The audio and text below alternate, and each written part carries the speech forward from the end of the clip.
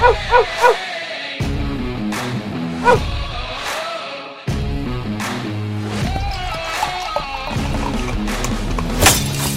to another edition of the Dogger Pass podcast presented by DraftKings Sportsbook. Use promo code DOP for a bonus. Details for that a little bit later in the show. UFC Vegas 32 is on our hands. Paul Shaughnessy here with Cody Saftik on the line, breaking down another round of fights. Sounds like you've got some greasers in the wheel based off of a submission underground card, and you got a few little legs here to really cash in big. Yeah, well, the main thing is this could turn out to be another greasy card, but that's what we thought last week, and it came together pretty nicely. I mean, 2 fights off from the PRP, and in those 2 fights, yeah, could have done a slight bit better, but we're definitely getting back on track. I really want to start this DK partnership with a banger, hence, God damn it, why does it always come back to Stephen Thompson versus Gilbert Burns? That, maybe didn't get it off to the best footing that we want to, but certainly righted the ship last week. And this week, I think it's chock full of these nice little spots. Again, we don't have to overexert ourselves. We don't have to force anything, but I think we can put a couple nice parlay tickets together. So happy to be here. As always, Paul Shaughnessy. I've been on a pretty good run the last 2 months or so. I think the beginning of 2021 was a little bit of a dumpster fire, but that's the ebbs and flows of the game, man. You gotta keep the chips in play and just keep grinding away. Nobody ever said it's gonna be easy. Remember, smash the like button, do all that good stuff. Help spread the show so we can continue to bring you guys free content every single week. So main event here, we got Corey Sandhagen taking on TJ Dillashaw. Corey Sandhagen minus 190 favorite.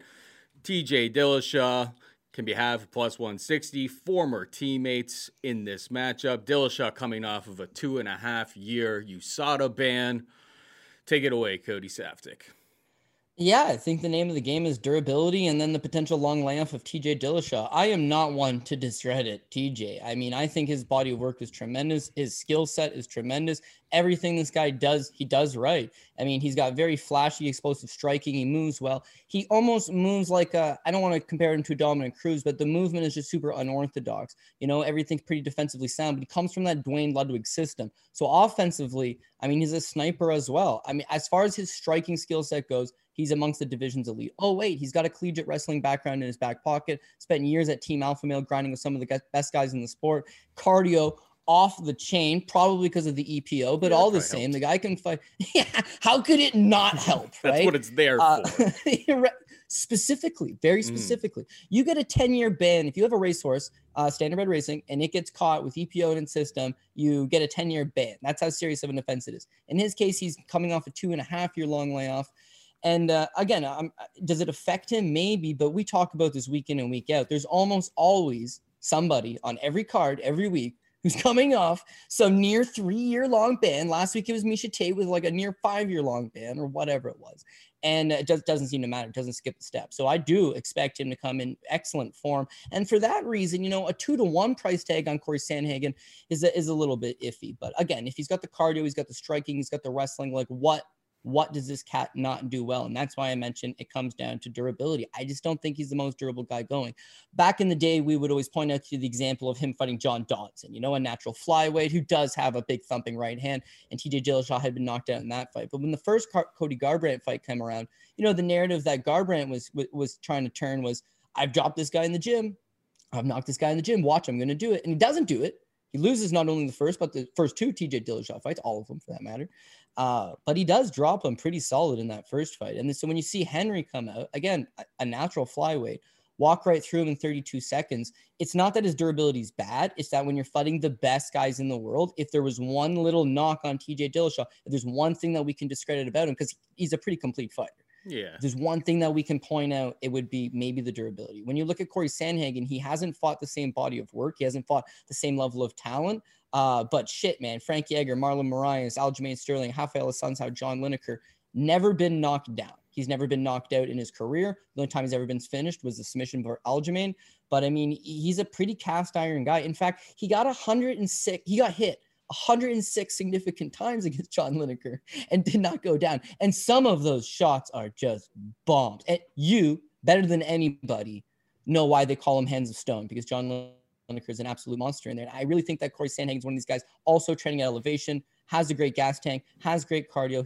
He should be able to push the pace. Now, the other narrative out there is that these guys are actually former training partners. They were both under that Dwayne Bang Ludwig system, and Bang had left Colorado briefly, taken TJ. They went to California. They did spent some time in there. And Marlon Vera and Corey Sandhagen were pretty much the two guys specifically that were getting a lot of work in with him. When they went back to Colorado, they potentially worked a bit together, but then they went their separate ways. Now they're getting this fight book. I almost feel like if you're Corey Sandhagen, you saw TJ on EPO, you saw TJ at the best of his abilities, you saw him as a world champion firing off on cylinders. You were just the minion who's in getting work.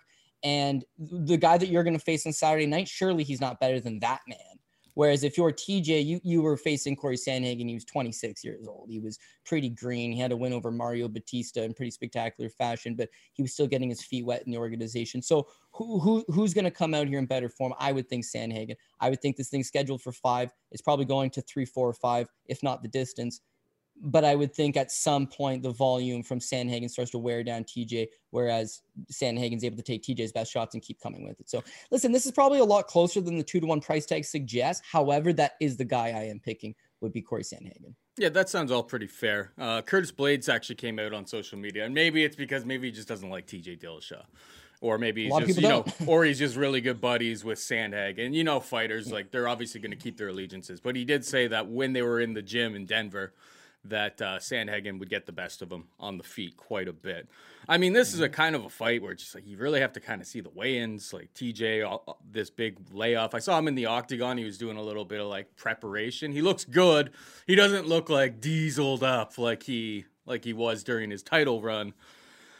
I feel like the price is close to correct here. My only concern with Sandhagen is it was only 2 fights ago where we saw Aljamain go out there, secure a takedown, and fish for a submission, find that submission super, super quick. Can TJ do the same thing? I don't think his grappling is on the same level as Aljamain Sterling. His wrestling may be just as good, though. So that is a bit of a concern for laying a minus 200 price or minus 190 at DraftKings Sportsbook on Corey Sandhagen. And the last thing I want to really talk about is that you were talking about how you kind of thought the over at plus 140, it seems over 3.5 rounds plus 140 seems all right, but we've seen Sandhagen if he lands a flying knee square on your chin, it's going to be tough for anybody to come back from. And Dillashaw, obviously he was knocked out by Dodson way back when, but the Cejudo fight, I feel like that weight cut absolutely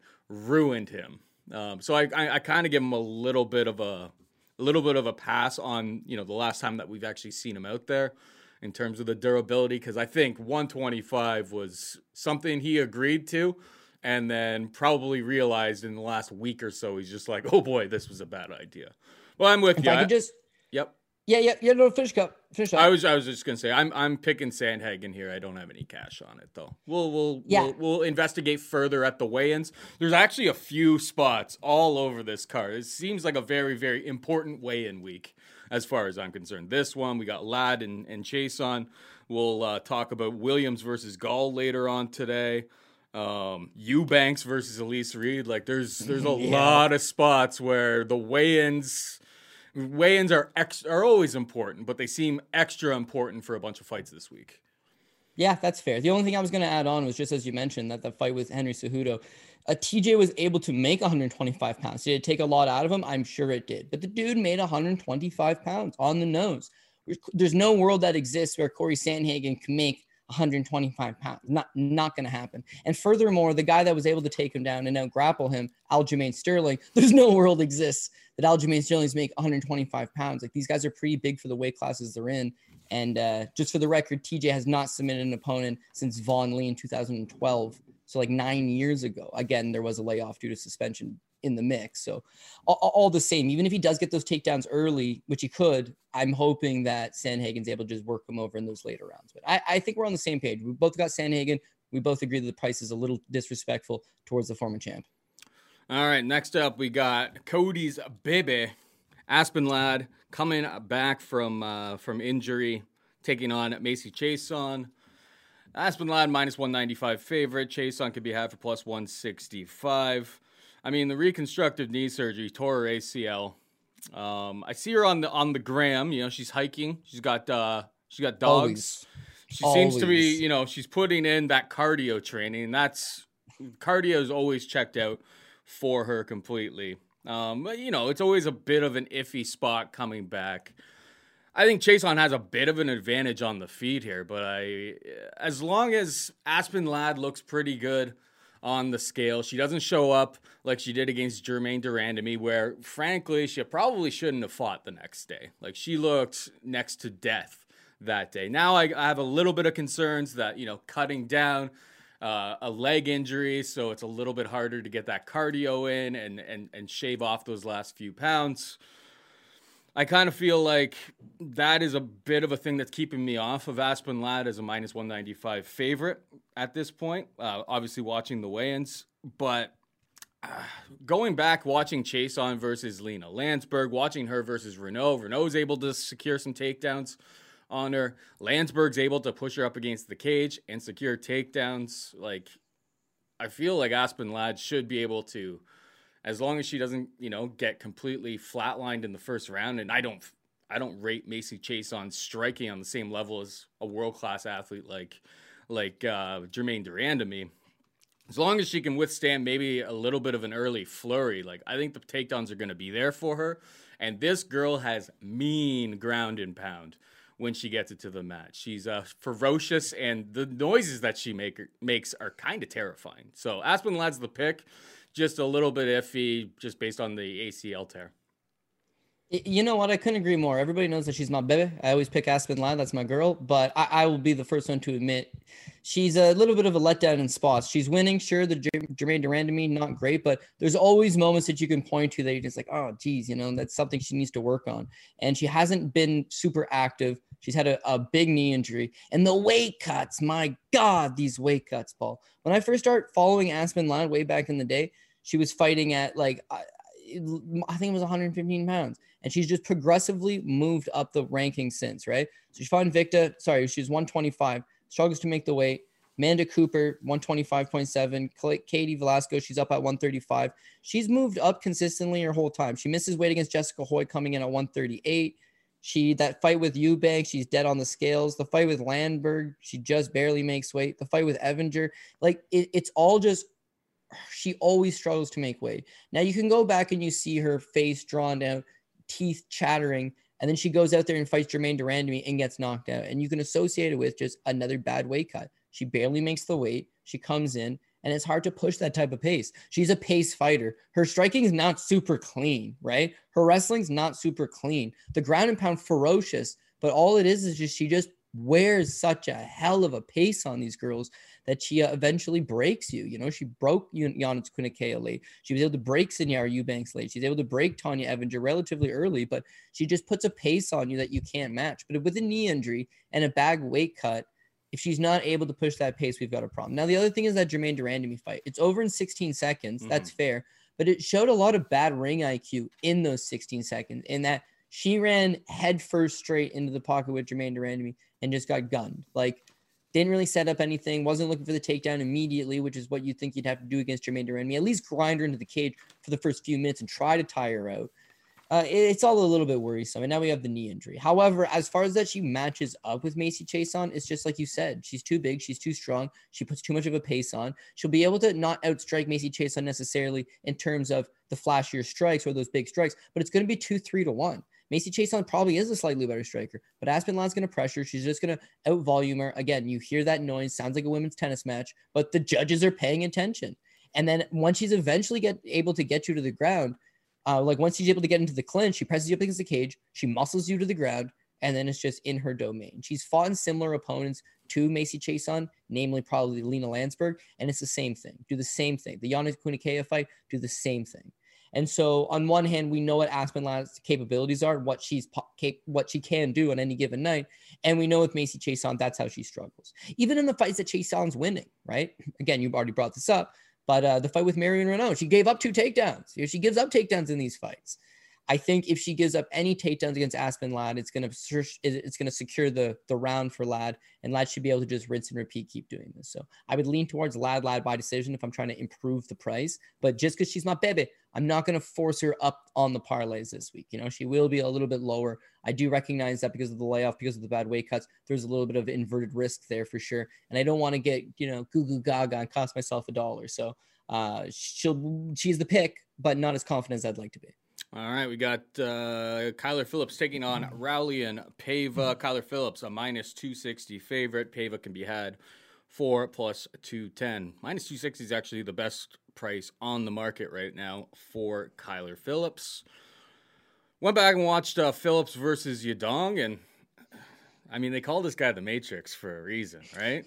This guy's skilled. You know, Carlson Jiu-Jitsu, brown belt. Or Carlson Gracie, brown belt.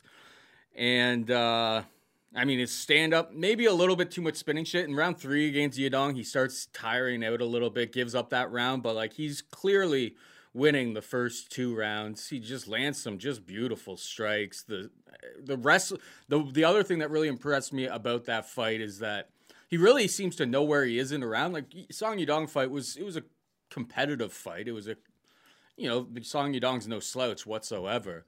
But, you know, in these exchanges, and he's still getting the better of the striking, but late in rounds 1 and round 2, jumps in there, secures a takedown, kind of leaves no doubt. He's like, it's very, very high fight IQ that I see from him. On the other side, we got Paiva, who coming up from 125, obviously came in at 129 when he was taking on Zalgas last time out.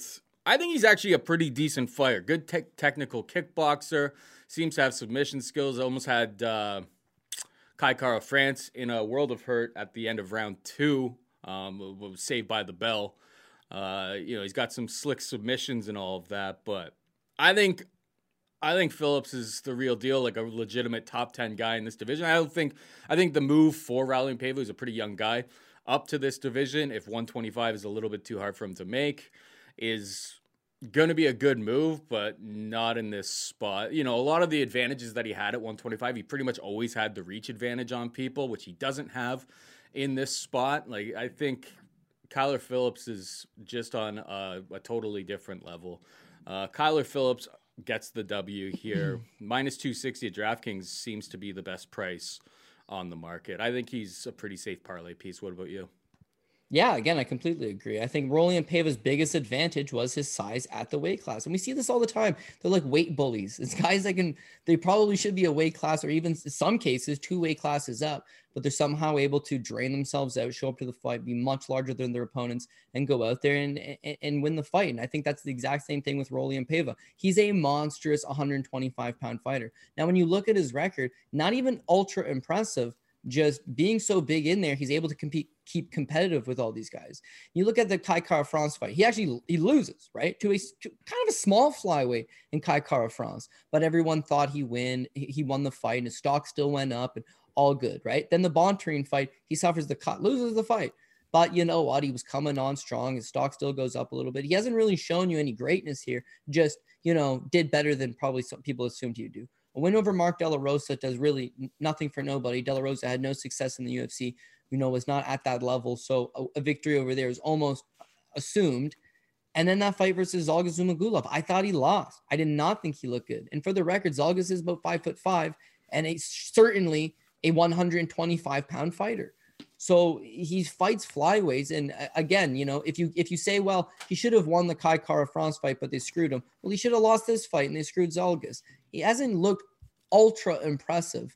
And then, yeah, sure enough, he misses 3 pounds by I think he came in at 128 versus Zhalgas Zhumagulov. So now the UFC forces him up to 135 pounds. You just took away his natural advantage. And it would be the same thing with Davidson Figueiredo. I don't think Davidson Figueiredo would be a top 15 bantamweight. Bantamweight's the best division in the sport. Maybe he would be a top 15, but he wouldn't be a top 10 bantamweight because these guys are just too big. His natural advantage is that because he can somehow make 25, he can come in as just the largest guy in the division. So Paiva's going to be up Schitt's Creek against a lot of these guys moving forward. And then they didn't just give him any old 35er to get his feet wet in the division. They gave him a surging Kyler Phillips, who's coming a long way. I mean, we saw Kyler Phillips back on The Ultimate Fighter. That would have been 2018. And he looked like he was the tournament favorite then. They liked him then. He was undefeated. He was the man, and he loses to Brad Katona, kind of an upset. First fight after the Ultimate Fighter, he lost to Victor Henry by split decision. If you know Victor Henry, though, absolute gangster. Since then, it's like now you're seeing him realize his potential. Now you're seeing coming him to his own. And the Song Yadong fight's great for a couple reasons. One, he gets to go 3 hard rounds, test himself. Cameron Else, again, it's another expected win. It's presumed that you're going to beat this guy.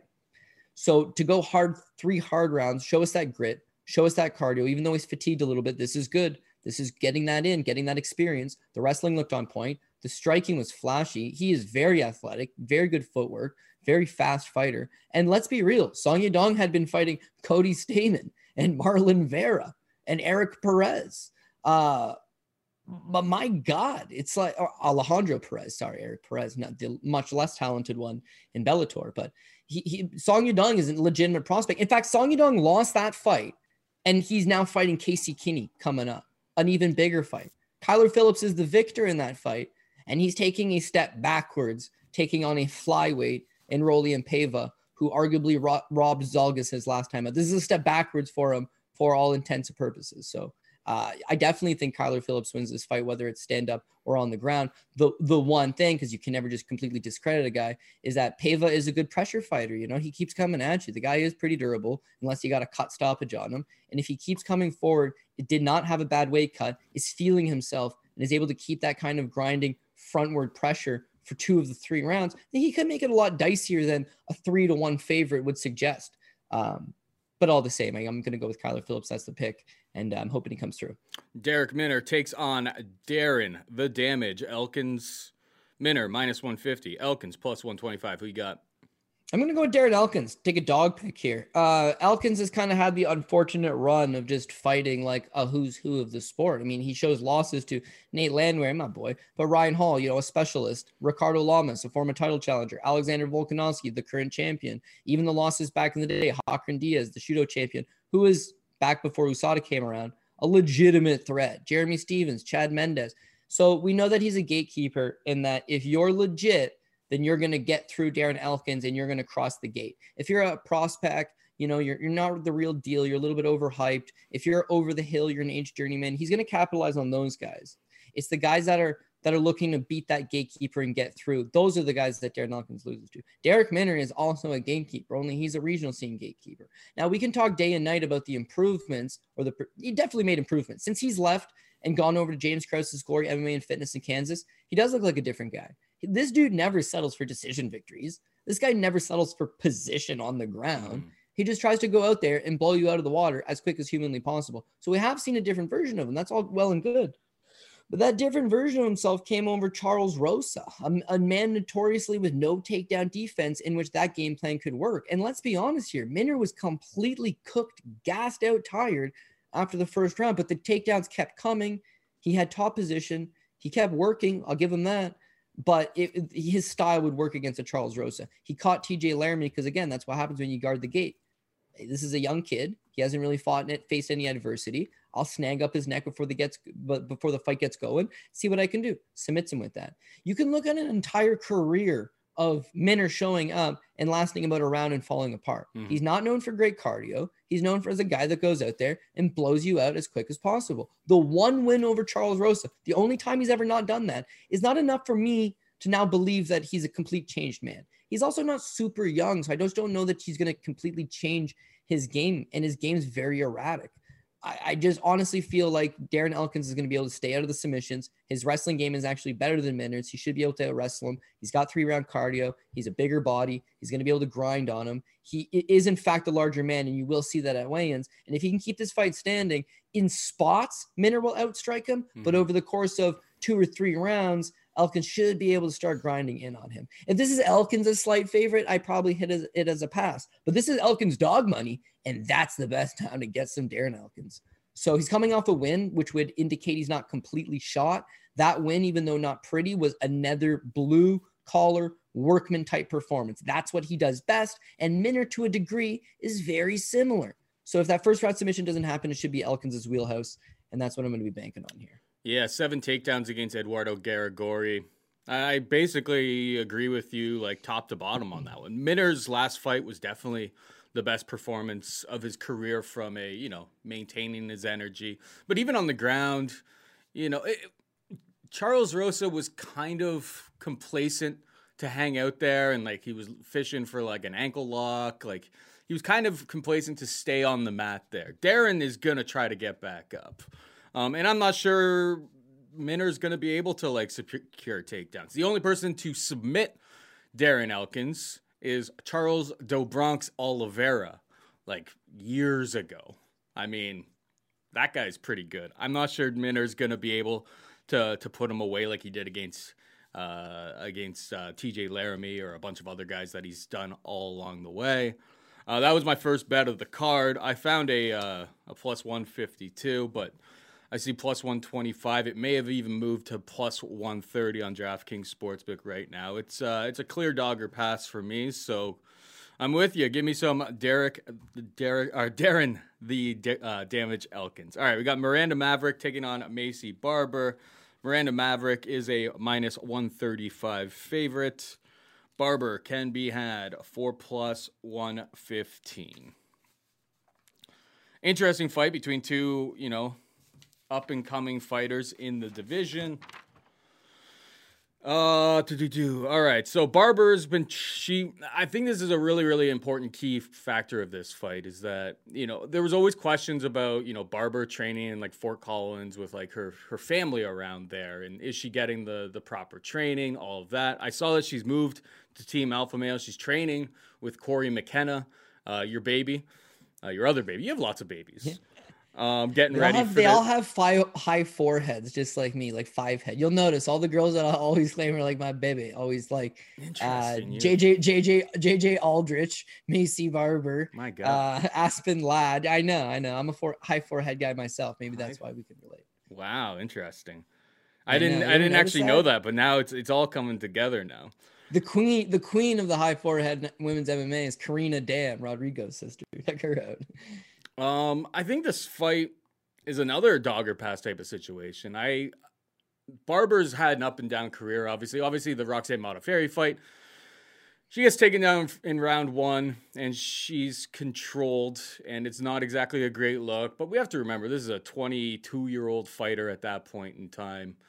Comes back against Grasso, not the greatest spot either, but the grappling isn't horrible. Her escapes aren't bad. She just kind of looks inexperienced when she's down there. What this fight really comes down to for me is I think with Macy, you got like a much more ferocious striker. The damaging shots and the pace that she throws at is just a tear up from what I see from Miranda Maverick. I mean, it's really, really obvious in the, Barber versus Robertson versus Robertson versus Maverick. Barber absolutely just gives her the business, like goes after her, mauls Jillian Robertson, gets her out of there. Probably her best performance in the octagon. Whereas Maverick, she's winning the striking exchanges on the feet. She does all right, but like a lot of that round 2, Jillian just basically controls her, is able to hold her and win the fight or win that round pretty convincingly that way. I think that kind of cooks Jillian Robertson, and then Maverick's able to really put on a clinic in round 3. So the cardio really checks out for her. But Barber's cardio has always been good. She even won round 3 against Alexa Grasso last time out, despite looking really tentative on the feet. Like she was fighting from such a long distance, and anytime she would enter the pocket, Grasso, who's an excellent boxer and coming into her own right, like into the prime of her career, was just picking her off. But she made some nice adjustments in round 3, and I kind of take that as, coming off of a serious leg injury, first time back. I thought I see some reasons for promise, and at the plus 115, I think it's a dogger pass situation. So I got a little bit in on Macy Barber here. What about you?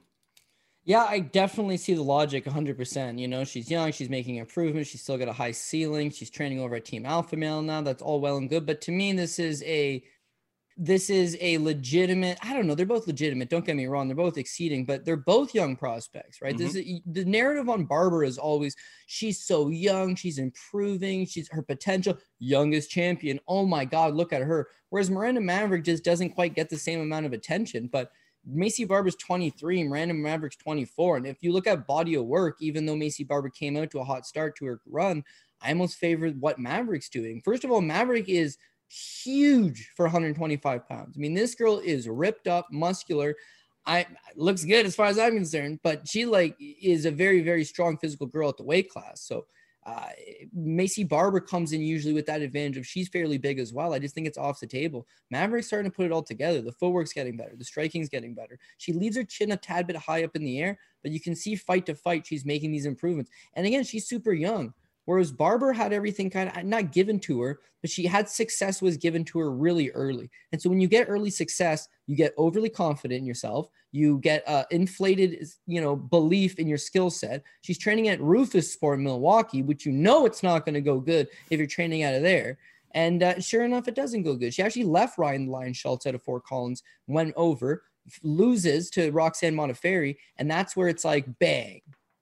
Bucky Barber. Who the fuck is Bucky Barber? Her father, overprotective father, with a huge stake in her and her career. And then you start to see the parallels between her and Sage Northcutt. Northcutt was also heavily influenced by his father, Mark Northcutt. Mark was, they get you training from a young age. They've put a lot of money and resources into you and your career that they believe that certain things should be handled certain ways. And what happens is that these people are ultra talented. Sage Northcutt, and I'll stand by this claim, is ultra talented. He was a freak of nature, young, explosive, had everything. The problem was that he wasn't at American Top Team for 6 years, fighting 3 times a year. It's like they would give him these winnable fights. He'd win them in a minute, maybe 2 rounds at the most, get in, get out, look pretty doing it. He pulled him out of TriStar because the sparring was too tough. They pulled him out of Alpha Male because the sparring was too tough. And ultimately he would do his camps at Gracie Baja in Kathy, Texas, isn't it? Chatty or Katy?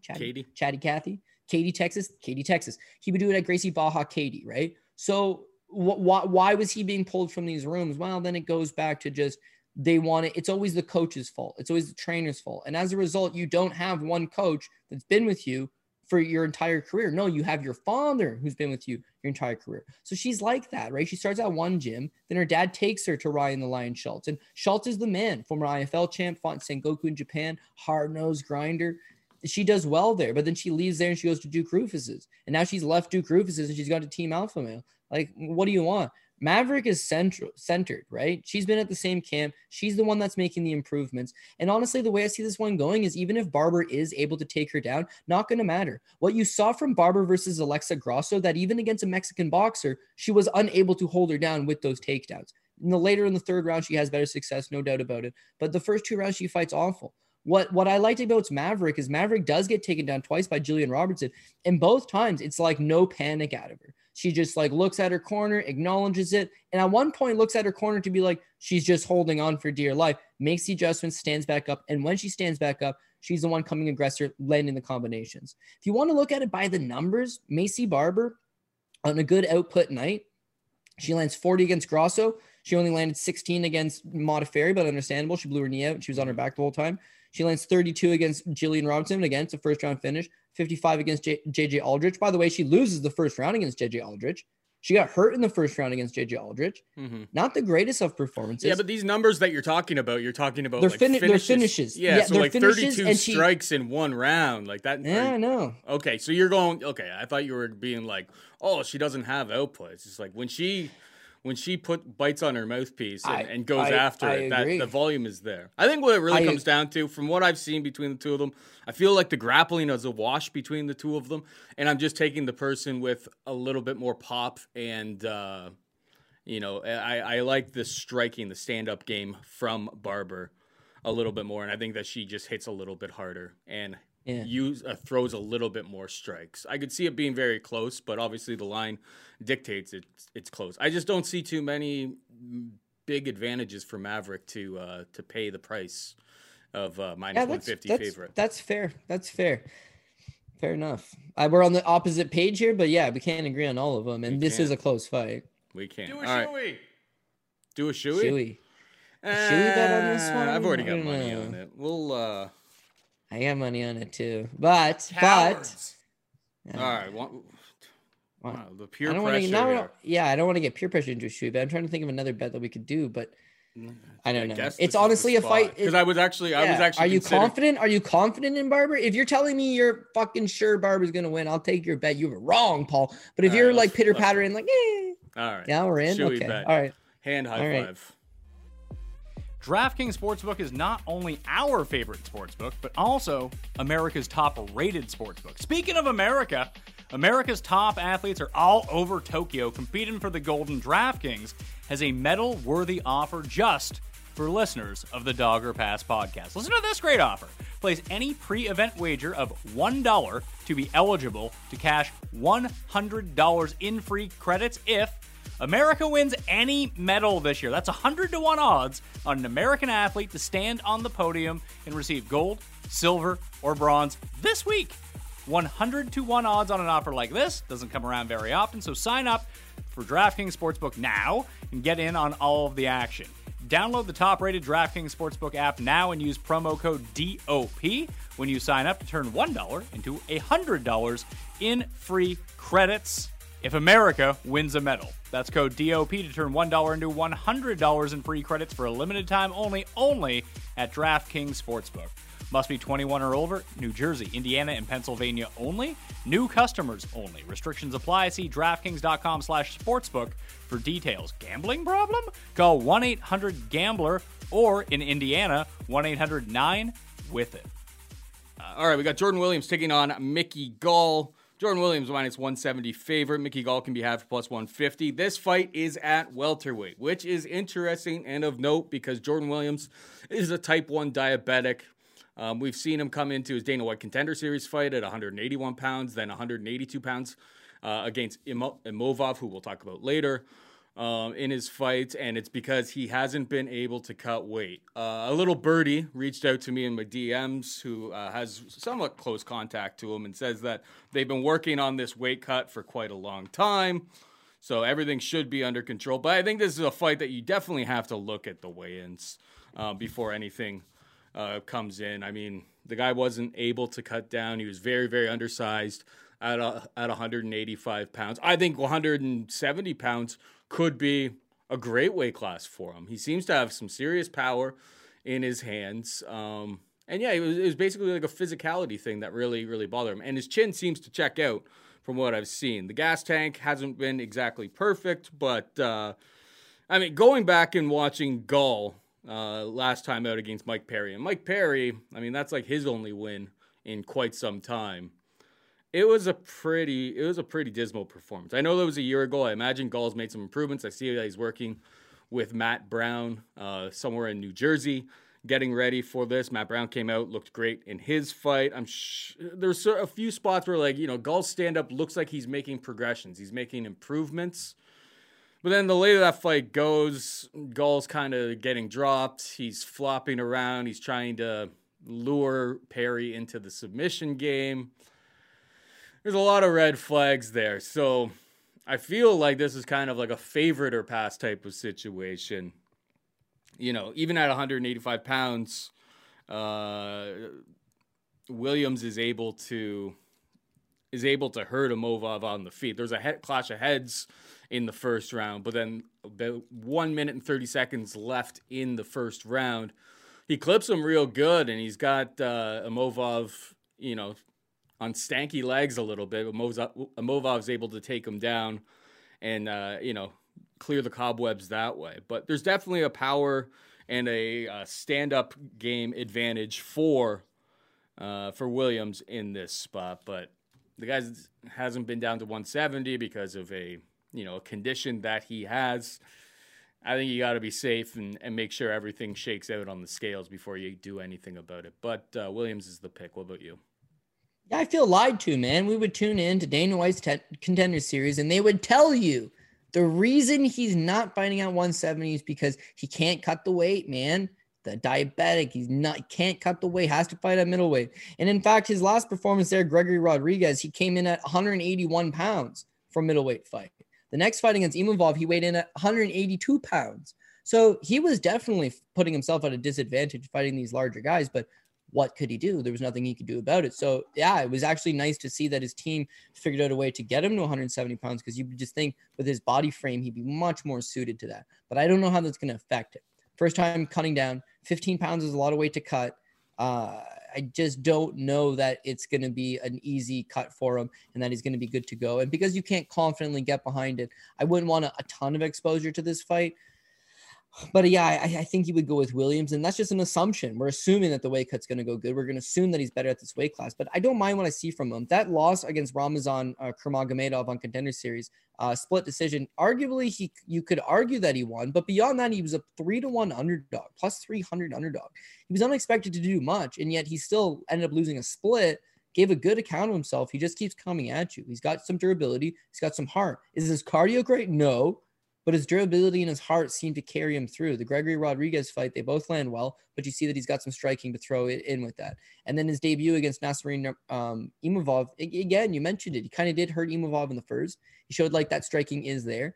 Do you end up getting the victory? No, but all good learning type experiences from him. With Mickey Gall, it's been like a sideshow attraction from day one. He should have never been in the UFC, but they had this, we signed CM Punk, and it's a CM Punk sweepstakes. We need a no-name guy that's going to come in and fight him. Mickey Gall, he was at that Dana White looking for a fight. Remember, Dana would go and he would travel to these different places. And Mickey Gall, young kid, just coming off an amateur career, basically, just won his pro debut. I want to fight CM Punk. And they say, you know what, kid, you got it. Because if some washed-up professional wrestler could beat anybody, potentially it's this guy. And he made a career out of it, but it was fighting just those guys. He beat Mike Jackson. And then he beats CM Punk. Then he beats Sage Northcutt. When they finally were like, you know what, fight a good guy, a legitimate guy. Randy Brown wasn't even established at the time, but Randy Brown was far too much for him. He looked awful in the Brown fight. You can make an argument that maybe he won the second round because he ended up on top, but he looked awful the entire way through. So they rebounded and won with George Sullivan. Well, George Sullivan was 3-4 in the octagon, since been released. He was 37 years old. Best days were certainly behind him. So can he beat that level of guy? Yes. Then his next fight, Diego Sanchez. You and I cash plus money tickets on Diego Sanchez under the sure pretense of Diego's still durable, right? I mean, dude doesn't get submitted by nobody. Mickey Gall seems like a one-dimensional grappler at this point. If you can't submit Diego Sanchez and Diego Sanchez has got good cardio, then Mickey Gall at some point will get tired, will get taken down, will fold over. Boom, wouldn't you know it, Diego Sanchez of all people beats him. But I will admit, his striking looked a lot better in the Diego Sanchez fight for like the first 3 or 4 minutes. Then he beats Salum Tuari, terrible fight. Then that last one against Mike Perry, the striking actually did look good again for about 5 minutes. So I can't discredit him. He's definitely working on his striking to be something that goes along with his grappling. The problem is that his striking is still not very good, and his grappling is just not all that good. His wrestling is not all that good. His cardio is just not all that good. He's been thrown in the lines in that all of his fights are in the UFC, and it's tough to win 3-4 fights in a row and get your confidence going, because what he'll do is he'll win one fight over guys that get cut shortly after. Salim Tuari, by the way, is 0-3 in the UFC, no longer employed with the company. He beats those guys, but then they don't let him beat 2 or 3 of those guys in a row. He just gets another fringe top 20 guy, and he can't beat those fringe top 20 guys. So coming into this spot against Jordan Williams, it's like, even though it should be a winnable fight for him, and I expect his striking to look good in the first round, I expect Mickey Gall to maybe even win the first round. If I'm just going based on what I've seen historically from both guys, is that Mickey Gall come out, look good for the first 3 to 5 minutes, win that first round. In the second and the third round, he should start to tire. Williams has got forward pressure. Williams keeps coming at you. And if it becomes a dogfight and both guys are tired, Williams has come through on the other side. He seems to have the heart. He seems to have the desire. Whereas when Mickey gets tired, his game falls off very rapidly. So he's been off for a full year. He's only 28, 29 years old. He's still young enough that another year off is going to be good for him. But Mickey Gall's another one of these gym jumping sons of bitches. I mean, he starts off his career with Miller Brothers in New Jersey, right? And then as soon as he signs with the UFC, bails from Miller Brothers. He spent time at TriStar. He spent time at American Top Team. He spent time in California. He spent time. And now, what'd you mention? He's back in New York. I didn't even really know back in New Jersey. Yeah, I saw him and Matt Brown in Jersey. It was like, I want to say like a Gracie gym of some sort. I believe it. I believe can't it, picture dude. it right now. He's bounced from a bunch of gyms, and I just feel like he's another similar to Sage Northcutt. He's another one of these guys that had a bigger reputation than a skill set, and as a result, they didn't develop properly. As a result, they had an inflated ego, and that when reality hit, it's like they just couldn't catch up quick enough. This is by no means an easy fight against Williams, who's a fucking middleweight, right? A middleweight coming down. He's not a middleweight, but he's been fighting middleweights. I've been fighting them tooth and nail. Did I mention he's got a win over a guy whose last name's Kurmagomedov? And it was a split. So he lost, but it was a split. It was a close fight. Like, dude's in with it. I can't say the same thing for Mickey Gall. So even though this is closer to a dog or pass, I don't want Gall. I'm going to end up going Williams, and we're just assuming the weight cut's going to go good. So tune into Friday, watch the weigh-ins, give it your best assessment. But if him and his team put in the work, I think that Williams comes out and gets the victory. Yeah, it says Gracie New Jersey Academy. It's him and Matt Brown. There's a big Gracie Jiu-Jitsu sign behind them, and there's like an old guy to the right. I mean, I'm not too familiar. The only thing I know about him is that he was working with Matt Brown in the lead up to this fight. All right, we got Punas. Wrestling and jiu-jitsu could be his key here, right? Maybe he's been working on striking, but like take Williams down. My thing is that Williams has been fighting bigger guys, so he should be better, acclimatized to that. But yeah, let's move on to the next one. Good one. Yeah, really good one. We got Puna Soriano taking on Brendan Allen, -115 Soriano, -105 Allen. Who you got? I find it very difficult to get a beat on Soriano. Clearly, he's extremely talented, and I don't know why I keep having this belief that maybe he's going to falter at some point, because he's not doing it. That fight on Contender Series, we fought Jamie Pickett. I thought he looked gassed out by the end of the fight. His cardio wasn't great. He's a guy that had previously knocked out everybody in the first round. We know he's got massive power, and not only does he have massive power, but he's got big power in both hands. So he's a very dangerous opponent. But Pickett had never been previously knocked out. He's a very durable guy. And as soon as he was forced to go a few rounds, there was a lot to be desired. Now, mind you, he's only 6-0 at the time, right? He's new. He's basically only started fighting professionally a few years prior. He's full-time out of Extreme Couture, and he's managed by Ali Abdelaziz. So I didn't think it was a contract-worthy performance, but sure enough, he's going to get a contract out of it, and he does. And then in the two fights since, I passed on him versus Pachota, just didn't really, again, I didn't have a great read on him, but especially in hindsight, he's got way too much power for Pachota, so he touches him and he melts him, right? Fair enough. Now you move him on to the next fight, and the problem with Dusko is he fights with his hands down and his chin up in the air, and so he drops Dusko twice, scores 2 knockdowns, and eventually does knock him out in that first round. It's another nice performance, but we didn't learn anything more from him. We know he's got crippling power, and apparently he can wrestle. Apparently he's a decent wrestler as well, but we don't see enough. D3 All-American. And he was a judoka before he got into MMA as well. Yeah, and so now it seems it's like to have all of the recipe, to be perfectly honest. Yeah. Dude, you're 100% right. And that's why I'm like, why do I keep doubting this guy and his abilities? He's got massive power. He's undefeated, young, good-looking kid, can wrestle. Because people say, oh, wrestle D3. D3's high level, man. And wrestling's one of the few collegiate sports where the D3 champion could go and start on a D1 program the next year, no problem, right? It happens all of the time. Guys will win junior college national titles and then will go to start on a legitimate D1 squad. So, yeah, I mean, the guy can wrestle. He's got the judo. He's at Extreme Couture, which is a very hot gym in the hotbed for mixed martial arts with the best manager in the game. Sky is the limit for him. And sure enough, it appears like he's got a very high trajectory in that sense. But I keep going back to what if somebody was to extend him 2 and 3 rounds? What if somebody was to get him deeper? And with Brandon Allen would be a threat if he could get him deeper, but he's got durability issues of himself. When he engages in these wildfire fights, he leaves himself way too open, and he's kind of got a suspect gas tank himself. Like, he just pushes such a tremendous pace in there that he eventually wears himself out. You see him, he takes a lot of risks, a lot of risky fights, and his wins are generally very quick finishes. Not quick finishes, but he looks really good for the first round, takes you out. And his losses are when guys are able to extend him. Again, this goes back to the Eric Anders fight and the Anthony Hernandez fight. They're both LFA 5-round title fights. He loses those fights because the longer they go, he kind of falls apart. The Kyle Daukaus fight looks great for the first 2 rounds, gasses out hard and loses to a debuting Daukaus in the third, still gets the decision, but didn't look good in the third. The Sean Strickland fight, gassed out after the first round, or after the first, takes too much damage in the second, gets knocked out. Again, even the Kevin Holland fight, he does win by rear naked choke, but if you go back to right before the finish, he's huffing huffing and puffing, but they're hectic pace fights.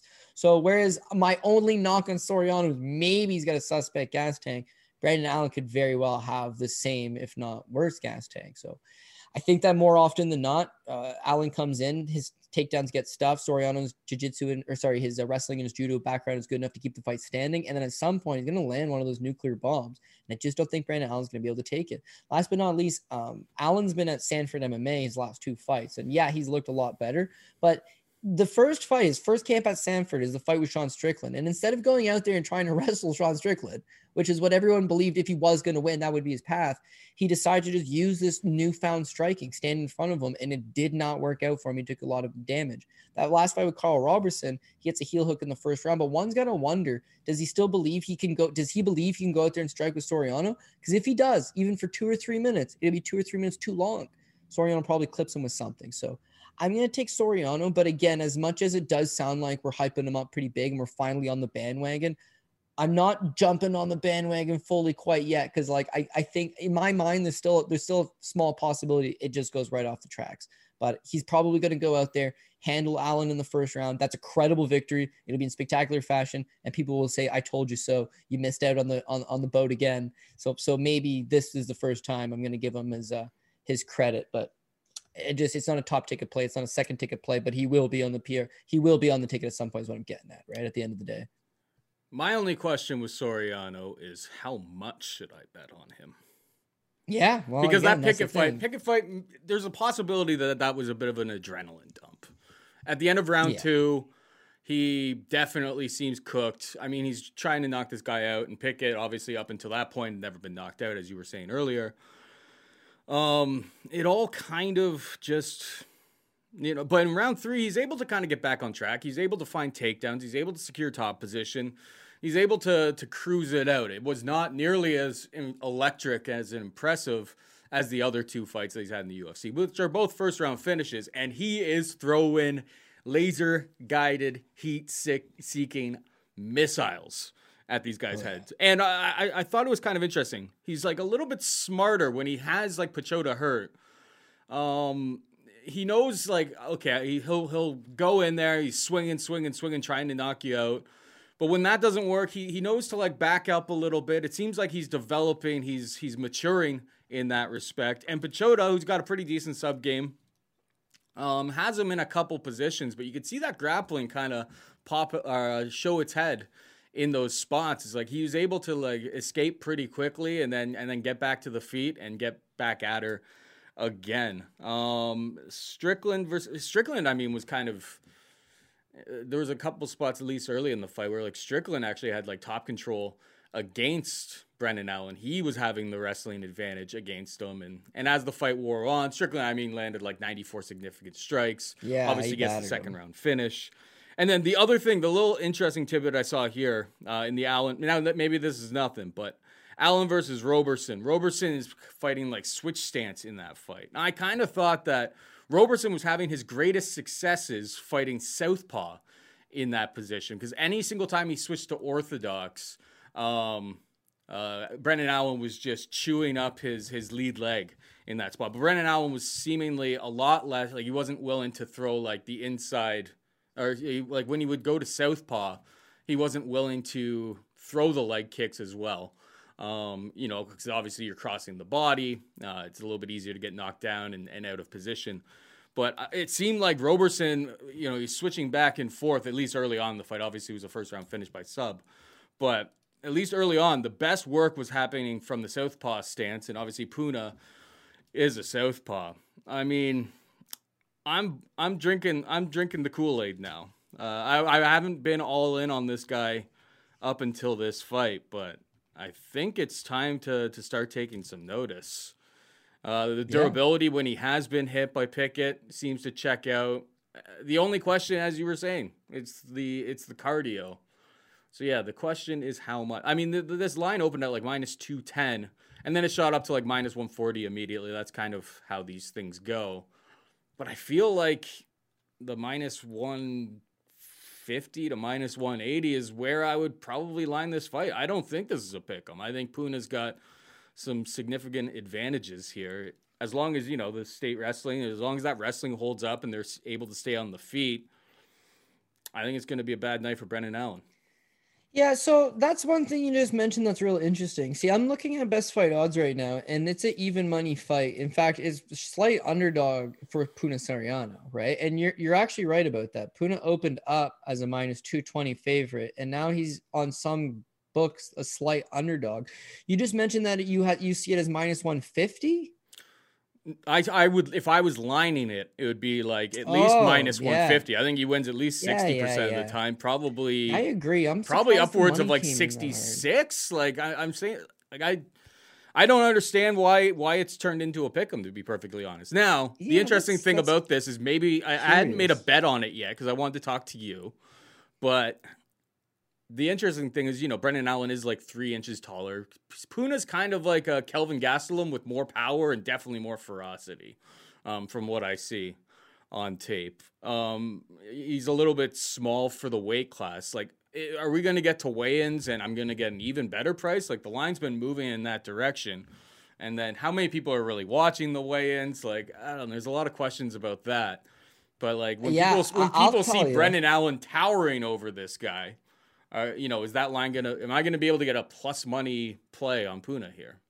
I'll tell you what, my boy Chris Curtis is in the room at Extreme Couture in Las Vegas, with Soriano, and the room consists of, on the daily, Alexander Gustafsson's there, Hazmat Chimaev's there, Jake Shields is now full time as a coach, and drum roll please, Sean Strickland, right? Sean Strickland's full time at Extreme Couture, gets rounds with him on the daily.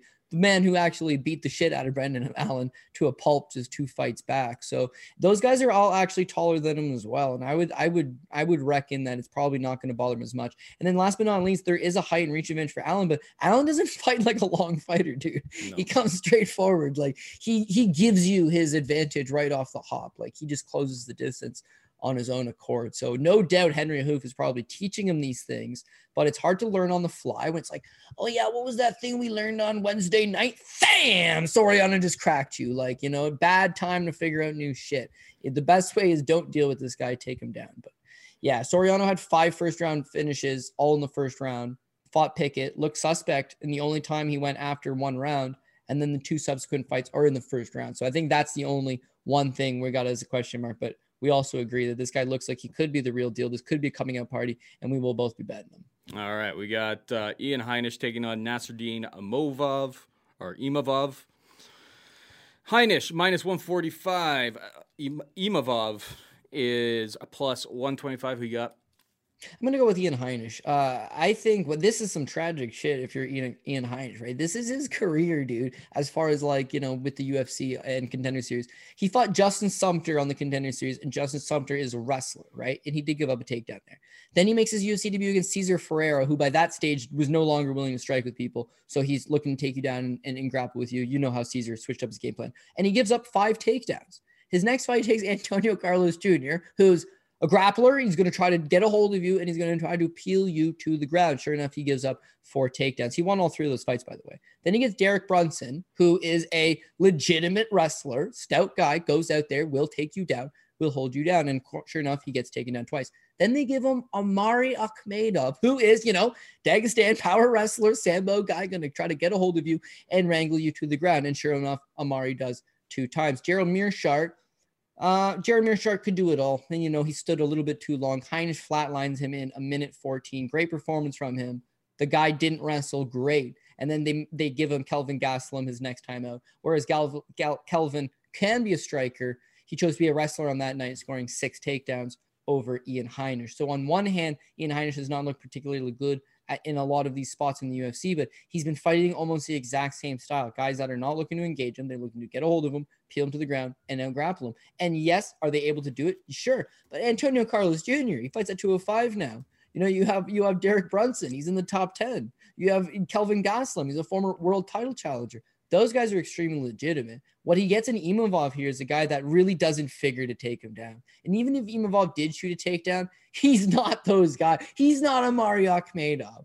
He's not Derek Brunson. He's not going to go out there and get those takedowns over Heinisch. So we should be able to see Heinisch for the first time be able to go out there and just not have to worry about being taken down. That should open up his own striking. And he's going to mix in his offensive takedowns as well. Listen, he's not just a guy that goes out there and gets out grappled. He's actually a fine wrestler, comes from a wrestling background. Take in consideration, he's been taken down 20 times, 19 times in the UFC, 1 time on the Contender Series. He's been taken down 19 times in the UFC and still shows a 60% takedown defense. Why? Because he stuffs a lot of these takedowns too. It's just he fights elite level guys. But on top of that, he did take down Kelvin Gastelum. That's impressive. He took down Amari Akhmedov 3 times. That's very impressive. He took down Antonio Carlos Jr. He took down Cesar Ferreira. He can wrestle. It's that, again, it goes back to the level of competition that you're fighting. Imavov has been my boy. Imavov's a guy that I have a lot of respect for. He beat Jonathan Meunier in his last fight, Aries FC, before he came over to the UFC. I hyped him up. He got a win over Jordan Williams. I hyped him up. He didn't look great against Williams, but he did land a ton of shots that put down the average human being, and so I gave him a pass. Williams is just really tough. No problem. Williams did stun him in the first round, hurt him in the first round, but I give him a pass. And then I backed him as an underdog, which I don't regret doing because Phil Hawes did almost blow that fight. But fuck, he looked awful against Hawes, man. Like, he literally, when Hawes wanted to control him against the cage, it was just like nothing. He would just press him up against the cage. There was nothing there. Imavov gassed out. Imavov had very poor ring IQ. He just fought an absolutely abysmal game plan. Cardio looked bad. Everything looked bad, really. And sure enough, still almost wins the fight with Phil Hawes, but gasses out, does too little too late, and loses the decision, rightfully so. Fair enough. Since then, he's not like these other, when you look at these Russian guys from Dagestan, it's like you stay in Dagestan, you stay in Russia, you are going to be an absolute threat. But if you leave Russia and you go to one of these mega gyms, like an American Kickboxing Academy, like an American Top Team Up, you might even be able to hit other levels. You know, Chimaev, he went to Sweden initially, all-star, great gym, best gym in Europe.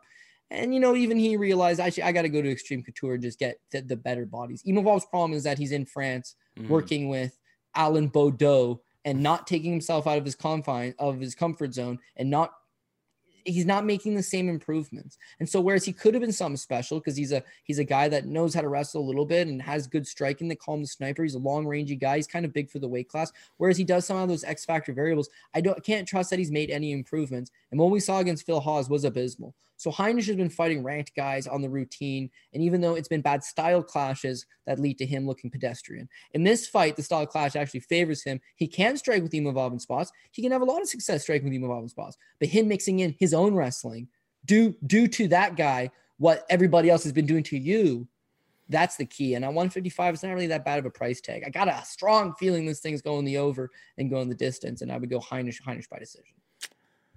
I actually I think the overs in this are a little bit juiced, and here's why. A little bit over juiced, and here's why. And I actually have a small little 20-1 feeler on this one, which probably won't win, but I feel like it's a better than 5% chance that it happens. I mean, Imavov maybe against Williams.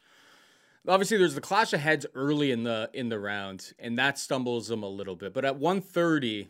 Williams is able to land, and that gets him on stanky legs again. Now, maybe that they're both related. He still hadn't completely recovered from that clash of heads, but that's like a little bit of a red flag for me that I think that over or like by decision props aren't necessarily safe here. Obviously, we're in a small cage again between these two. Heinisch training at Sanford MMA for this fight. I see him out there with Rafael Fiziev and Gilbert Burns putting in some time with Greg Jones on his wrestling. Heinisch versus Gastelum, not a very good performance whatsoever. A lot of low IQ plays. Tries to throw this like flying knee a couple times. Ends up on his back. Kelvin's able to control a bunch of situations that way. He initiates grappling. Ends up getting caught in body locks. Taken down again. But he has good grappling. He's able to get back up. He has like some nice reversals to get back up to his feet. I took a little shot on Ian Heinisch. I went back and kind of watched the Mearshart fight. And I know Mearshart gets finished. You know, if you grapple with him, you can give him his day, or you can have his day on you. But, you know, he's been knocked out a bunch of times. But yeah, just the ferocity, the power that he has with his hands in that spot, I feel like 20-1 that I saw out there is just a little bit too wide for a guy who just got wobbled a little bit against Jordan Williams early in the fight and was definitely eating shots from Jordan Williams. I think The move of camps is huge for Ian Heinisch here. His grappling, I mean, he took on Antonio Carlos Jr. and Cesar Mutante Ferreira, and those guys weren't able to get in on him and find any subs on him. So I don't think that's much of a concern here. Imavov may have the better jiu-jitsu slightly, but the wrestling advantage is on Heinisch's side. If Imavov is able to take him down, I really doubt that he's able to take him down for long. My question is whether I take Ian Heinisch by knockout. I see it at plus 700 on DraftKings Sportsbook, and I already have just a little sprinkle on the Ian Heinisch round 1 knockout. Just watching the Mearshart fight, I'm like, if he lands that, it may be lights out for Imavov. I don't think Imavov, I keep saying Imov, I don't know why. Imavov is I don't see much potential for him moving forward. I think it's a great move for Heinisch because that fight against Gastelum, there were a lot of bad decisions being made. So hopefully at Sanford MMA, probably with better corner people, better strategy, better game planning. I'm expecting him to show the best version of himself that we've seen to date. So I'm with you. I like Heinisch, but I'm not so sure about the overs there. I'm more intrigued by what I think is an overinflated amount of value on the finish props in this fight. All right, moving on. We've got Adrian Yanez taking on Randy Costa, minus 210 Yanez. Plus 175 Costa. I mean, this has actually even moved more on DraftKings Sportsbook. It's minus 225 plus 185 now. People like themselves some Yanez. And I mean, what's not to like? The guy kind of looks like a young Jorge Masvidal. Like, the hands are tight and crisp. His boxing is just, clinical when he's in there. And on the other hand, you got Randy Costa, who's a bit of a finisher. Very, very explosive. Very, very damaging and scary guy, at least in round 1. That's for sure. I agree with the line movement. I just kind of feel like we've missed the boat here. Earlier in the week, Adrian Yanez was like minus 165. This price just keeps inflating. Obviously, Yanez has never been finished due to strikes. The chin seems to hold up when he does get hit. It's kind of like a knockout or bust for Costa here, but the pick is Yanez. I just think he's just on a whole different level from a striking department. What about you? Yeah, I talked to you before the show about how Yanez was the guy when they opened up the lines last week. It was just like, that looks pretty good, minus 170. I like this. And then to see it balloon up to minus 230, it's like everyone's believing they're on the same page. Everyone's kind of seeing the same thing. But this is punchy kicky.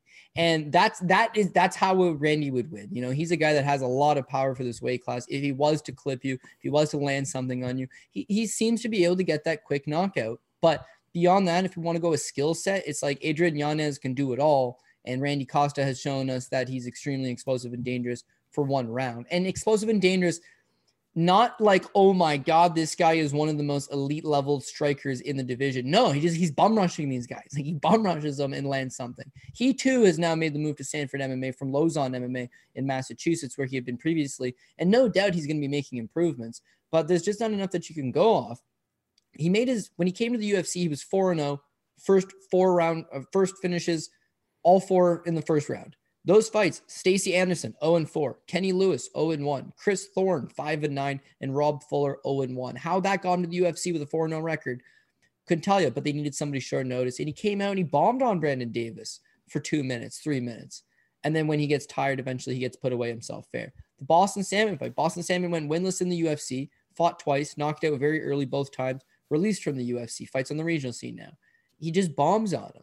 The fight with Journey Newson. Journey Newson is 1-2 in the UFC. His one win is actually a no contest because it got overturned due to a marijuana suspension. So it's not the end of the world, but not a whole lot of success. He can bomb on those guys. Yanez is not that guy, man. I mean, he looks slick. I mean, I didn't even think about the Masvidal comparison, but what you're saying makes a lot of sense. He's a green version of him, but he's so slick on the counter punch, keeps a nice high guard, slips out of the way, and he's just got a nice counter attack that he baits you in, stays in that range, causes you to throw, and then capitalize on it immediately. When you look at his 2 pro losses, they're both by split decision, meaning he's never really been beat sound, but a lot of the time it revolves around the wrestling. Domingo Pilarte is able to wrestle him to the ground a little bit. Miles John's able to wrestle him down a little bit. He's making strides in his overall game, and he's doing very well. But this is the key with this kid's success, man. Like, oh shit, he beat Kyle Estrada just by split. Brady Huang on Contender Series. Who's that? Oh, Victor Rodriguez in the UFC. Oh, who's that? Right. But this is the key. This kid's super young. He's fighting for LFA titles. He's fighting good guys. Then when he beats Victor Rodriguez at his UFC debut, motherfucker get a $50,000 bonus for it. And so by his own accord, he's like, as soon as I got that $50,000, I quit my job and was just like, oh, sweet. I can train full time now. I can devote myself to the sport full time now. And so the first fight with him as a full-time fighter is Gustavo Lopez. And dude, he's the one in the Matrix in that fight. He just sees everything so clear. Gustavo does land a nice clean shot around minute and a half, 2 minutes into the first round. And he takes it very well. He shows you that he can take a punch. But beyond the first 2 minutes, Gustavo is done. I mean, he is surgical with his approach. He picks him off. And that knockout of the third round, I mean, he just walks in, Gustavo throws, bang, counter, Gustavo hits the ground. Now, Lopez was a guy known for his durability, was also training at Extreme Couture with a lot of good training partners, and, was somebody at the very least went 3 rounds from Rob Dvalishvili, and Yanez absolutely sniped him out of there. But it was the method of which he did it. Third round. After controlling everything, after seeing everything he had, after getting that experience, after feeling comfortable, and then sniping him off. Whereas Randy Costa just bum rushes you and tries to put you away within the first 2 minutes, or he falls off. So the marketing to this fight has been awful. It's Dr. Pepper versus Reese's. No, I don't know. I mean, you know what? Okay, I'll give this. I don't think it's for us. It's probably for a younger generation. Okay, that's fair. I was gonna say I shouldn't say it's awful, because I do see people comment and people are like, I'm on this side or I'm on that side. But like to me, that's like, yeah, that's some, I don't know. That's some hokey shit as far as they're garnering some interest, which is hard when you're this deep down a card. I mean, it's a great fight. It's a great fight between two young and upcoming fighters in this division for sure.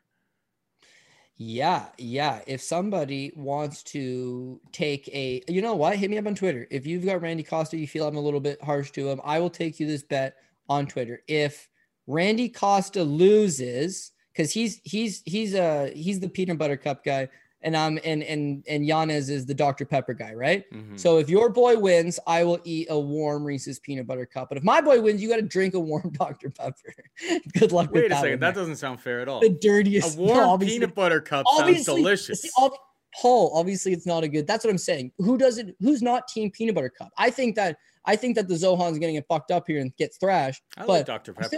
I'm still on team Reese's. Dr. Pepper also delicious, but you can't drink it all the time. And again, if you drink a warm one, it doesn't go good. So I think Costa's largely outgunned. I think the line movement is spot on. The only thing is they call Randy Costa the Zohan, and everybody knows that you don't mess with the Zohan. So could he land some barbaric head kick in the first 2 minutes? Possible. Like, suppose it's true. And Henry Hoof working with him now, even more so. But I like what I see out of Yanez. If Yanez gets knocked out, little Cody's taking a bath on some of these bets I've already got pre-made, because when I got him at 170, I loaded up. Now, right now, I feel good about it. But if he gets flatlined by the Zoe head, I'm going to feel real bad about it.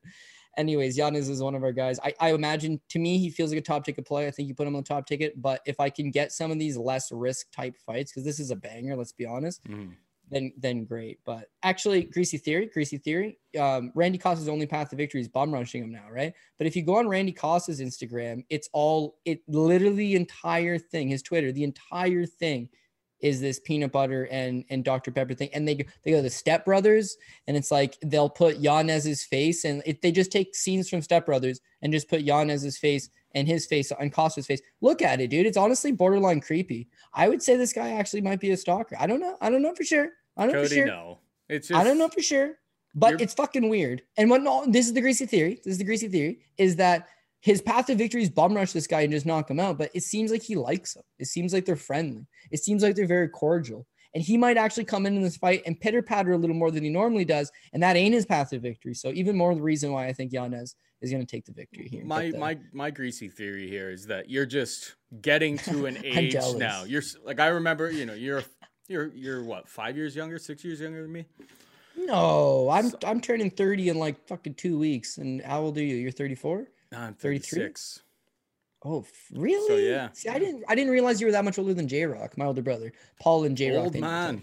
I didn't realize that. Why So, did you get a lot more cynical as you got closer to 30? Yeah, Maybe that's my 100%. problem, dude. I'm almost 30. You I'm get getting into your cynical. 30s, and then you start looking at like the 19-year-olds, Yeah. the younger generation. You're just like, how do I reach these kids?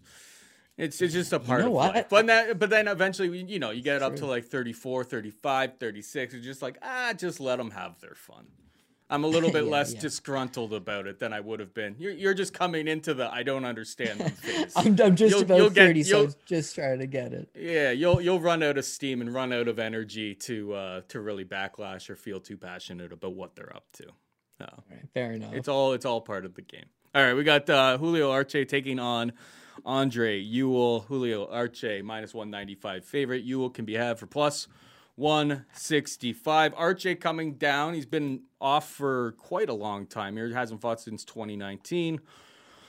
Coming down from 145 pounds. And I think as long as it works out on the scales, I think that's a pretty good move for him because, going back watching the Hakeem Dawodu fight, he's definitely struggling with the size there. He loses a split decision against Hakeem, who is no slouch by any stretch of the imagination. But there's you can definitely, they look a weight class apart. Like Arce his boxing's great. His hands are slick. He's got a nice 1-2. Grappling looks pretty decent all the way around. I like what I see, and I think this is a good move for him. Obviously, like any Andre Ewell fight, Ewell's got like a 75-inch reach. He's going to have a 4.5-inch reach advantage in this fight. He's a really, really big guy for 135 pounds. But on the feet, in terms of the more impactful strikes, as long as the weight cut's able to play out well for Julio Arce here, I like his chances. I think should be landing the much more. He may eat some jabs to deliver some 1-2s kind of thing. But give me the guy landing the more impactful strikes. What's your take here? Yeah, I got to agree. I got Julio Arce. I think the move down to 135 pounds, assuming that he's going to be able to make it comfortably, is definitely better for him. He did previously fight at 135, but hasn't fought at 135 since 2016. So, it's been 5 years since he's done it. He's been off for a little over 2 years now. And he had both of his he had both of his elbows surgically repaired. So he has been off. Yeah. So he has been off for like a legitimate reason. I mean, he's had some major surgeries. He's back down to 135. That all gives you a little bit of cause for concern. But as far as the skill set goes, he's got a much more far advanced version of Andre Ewell basically everywhere. I mean, he's got way crisper technique with the boxing. He's a guy that boxed Golden Gloves back in the day. He's a southpaw, nice, clean, sharp punching. The kicking game, I'm definitely going to give it to Julio Arce. The wrestling, the jiu-jitsu, it all goes to Julio Arce. Durability, probably Arce. Cardio, Arce. Arce's got it all, right? It's that Ewell's got that goddamn reach, and that's something that gives everybody problems. And I could actually see it giving Julio problems. The reason I say that is Ewell, the reason why he's a bit of a freak of nature is that he's only 5'8", but he has a 75-inch reach, right? And when you see him stand, it's like his hands are by his knees. He's just got these super long limbs. So if you want to look at an example of Julio Arce fighting a tall opponent, then you go 2 fights back to Julian Erosa, in which Julian Erosa is 6'1", but only has a 74-inch reach. He's actually got 1 inch less than Andre Ewell, despite being 4 inches taller than him. He's 6'1". He's a much bigger guy.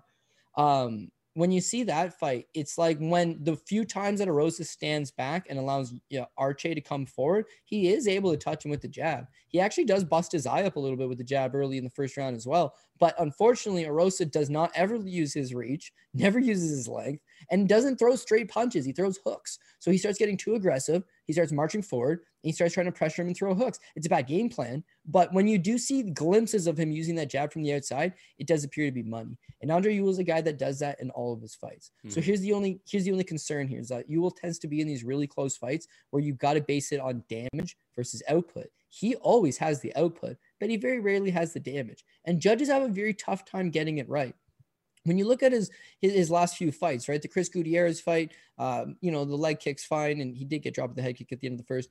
The Irwin Rivera fight, he outlanded him 123-81, and yet it's a split decision. Now, why is that? Because Rivera lands the harder shots. It's just that Ewell lands much more of them. But the Jonathan Martinez fight, again, he outstrikes Martinez 80-66. Yet all 14 media members on MMA Decision gave the fight for Jonathan Martinez. Yet the vast majority of fight fans scored rounds 2 and 3 and gave the fight for Jonathan Martinez. And yet the judges sided with Andre Ewell. Well, why would they go with Ewell? Again, it's the output. By the numbers, he did actually outstrike him. So why would you not go by that? But again, Macy Barber, by the numbers, she outstruck Alexa Grasso 40-38 and scored the fight's only takedown. How does the person outstrike them and get the takedown and lose? Because it's a 3-round system. You got to win these individual rounds.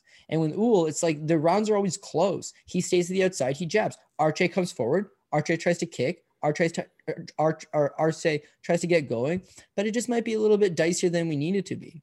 And then the other thing with Arce is that, yes, he's coming off the double, elbow surgery, which in and itself is a bit of a problem. But that fight with Hakeem Dawood, you obviously watched it because you referenced pretty much all the key moments, but Hakeem kicks him in the knee like 30 seconds into the round, and it visibly does something to Arce's knee, in which he shakes it out. He moves very gingerly on it. And then even though he does appear to recover later on in the fight, it's like it could have been a potential knee injury, that on top of the elbows, on top of a long layoff.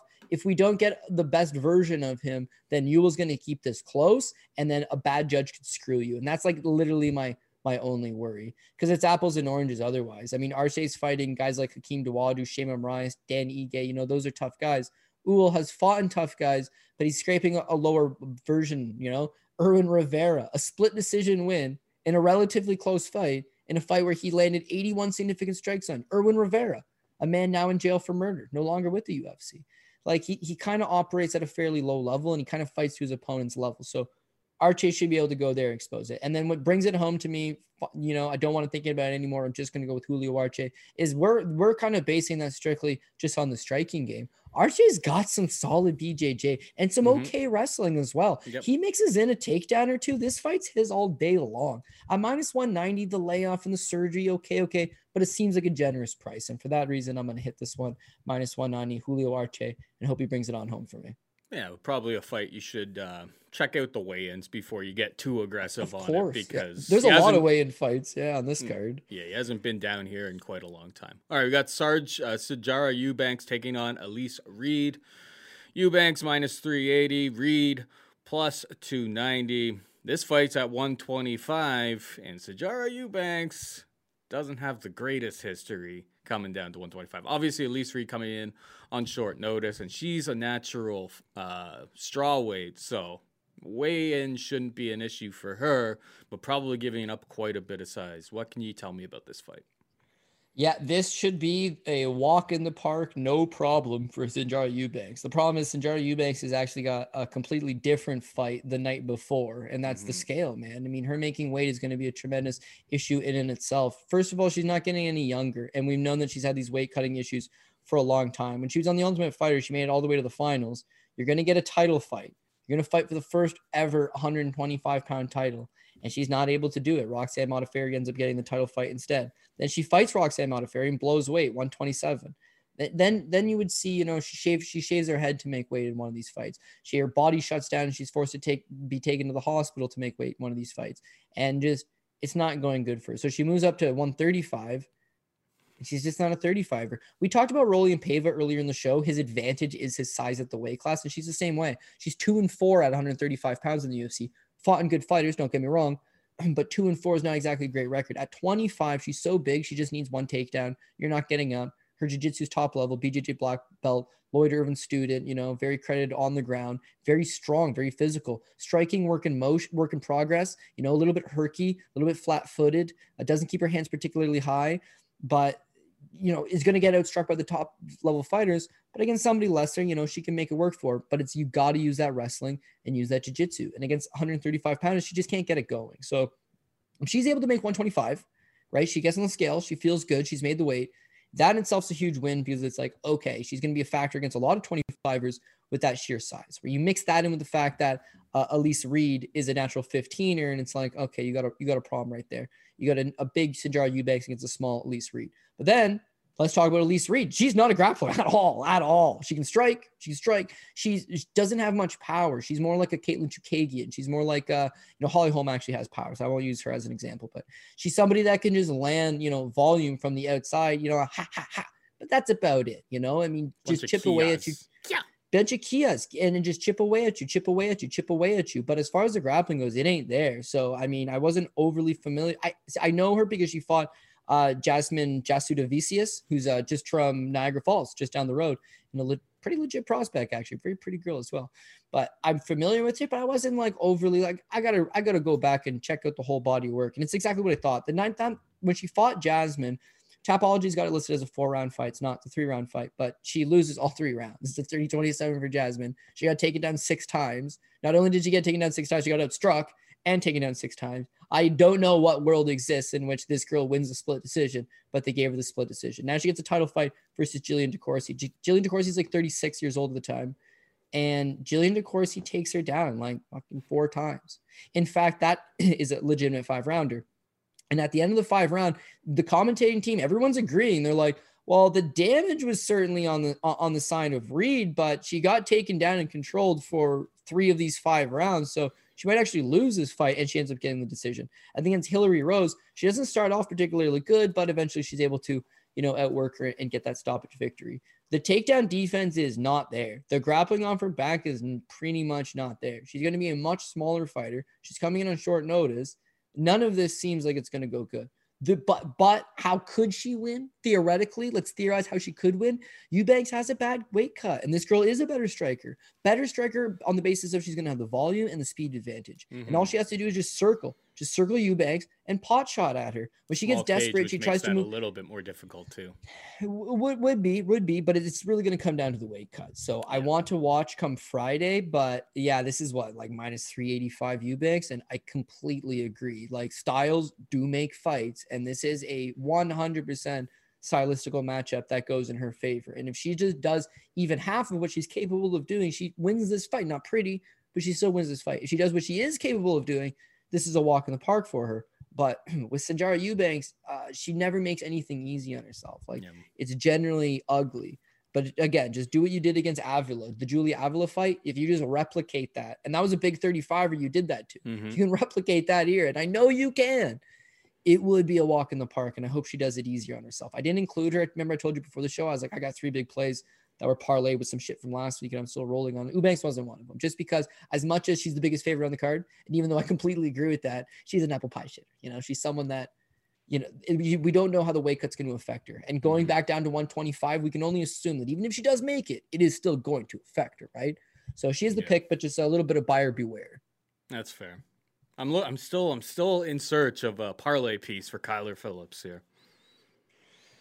In my opinion, I go Kyler Phillips, Adrian Yanez. I mean, that's what I'm all about. And then I put on Julio Arce, right? And then as far as designing, as far as designing PRPs and the plays go, I think I would be inclined to put a Corey Sandhagen on the top ticket. Just saying, if we can get to that main event, it'd be an easy hedge out on TJ. He's the plus money guy. He's actually got some decent plus money against him. So yeah, I'm not a hedger. You're not a hedger, eh? No. It depends how much you got. I mean, if I'm holding a 10-1 ticket, I'm hedging out. If I'm holding a 6-1 ticket, a 5-1 ticket, even multiple ones, then you know what? I'm just gonna let it ride. But you got to be smart enough where it's like, let's say you can guarantee.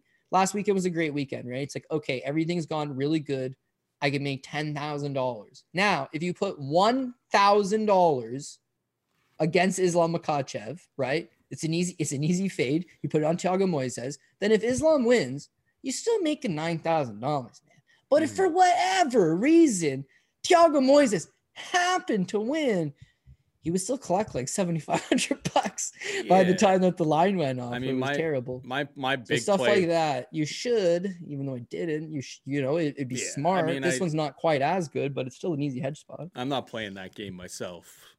It's just like last week I had big parlay with Makhachev and D-Rod. D-Rod. Yeah, you crushed it on that, man. They both made it easy. Yeah, I mean, and that's what I'm generally looking for when I make like a decent sized parlay. It's like 2, maybe 3 legs if I have to, and I want it to be pretty sweat free. I think Kyler Phillips is just on a different level. Eubanks, I mean, the problem is I feel like the longer I wait, if I wait for weigh-ins to happen, it's like this line's gonna get away from me. I mean, it's all part of the game. But I'm gonna have I'll end up having Phillips parlayed with something. I just got to think a little Yeah, bit deeper. I on would this. for me personally, if you put Giannis and Phillips together, you're getting even money right off the hop. Yeah. And then if you added in That the may be third the pick, play. which would be the third pick would be Julio Arce. You're getting 2-1, and then you add a Sanhagen because you can hedge out at the end of the night, and you're getting a plus 340. Right from there, we're gonna sprinkle in our Aspen lads. We're gonna sprinkle in our definitely Sanjaro Eubanks on that one. Well, we still have a fight left here. We don't have to go through the PRP. No, we're not doing PRP. I'm just saying you don't have to put all 12 of these fights or 11 of these fights on the same ticket. You know, you could definitely just go with, like you're saying, have a 2-fight ticket, a 3-fight ticket, and a 4-fight ticket. Cap it off with that. Like, you don't have to over pressure. But last week I thought this is a freaking landmine card, and things just fall into place. You never really know what you're going to get. You can assume they're going to fight to their potential, but come Saturday night, it's all up to them, right? All right. Hannah Goldie takes on Diana Belbita. Minus 120 Goldie, plus 100 Belbita. I mean, this price opened up and it was like minus 200, plus 160. And people jumped all over Belbita and brought it down to close to a pick 'em. I think it was a bad opener, to be perfectly honest. Belbita has had a pretty horrendous run. Molly Meatball McCann, 30-26er on all judges' scorecards. Round 2, McCann looked like the second coming of Khabib Nurmagomedov. Not exactly a great look. She was like all over. She had her in like a triangle, like a mounted triangle at the end of the round. Like, it was a real. She was putting on a wrestling clinic against her. Not the greatest performance of Belbita's career. Then after that, I don't know what she was really thinking, man. Going in, taking Liana Jajua down.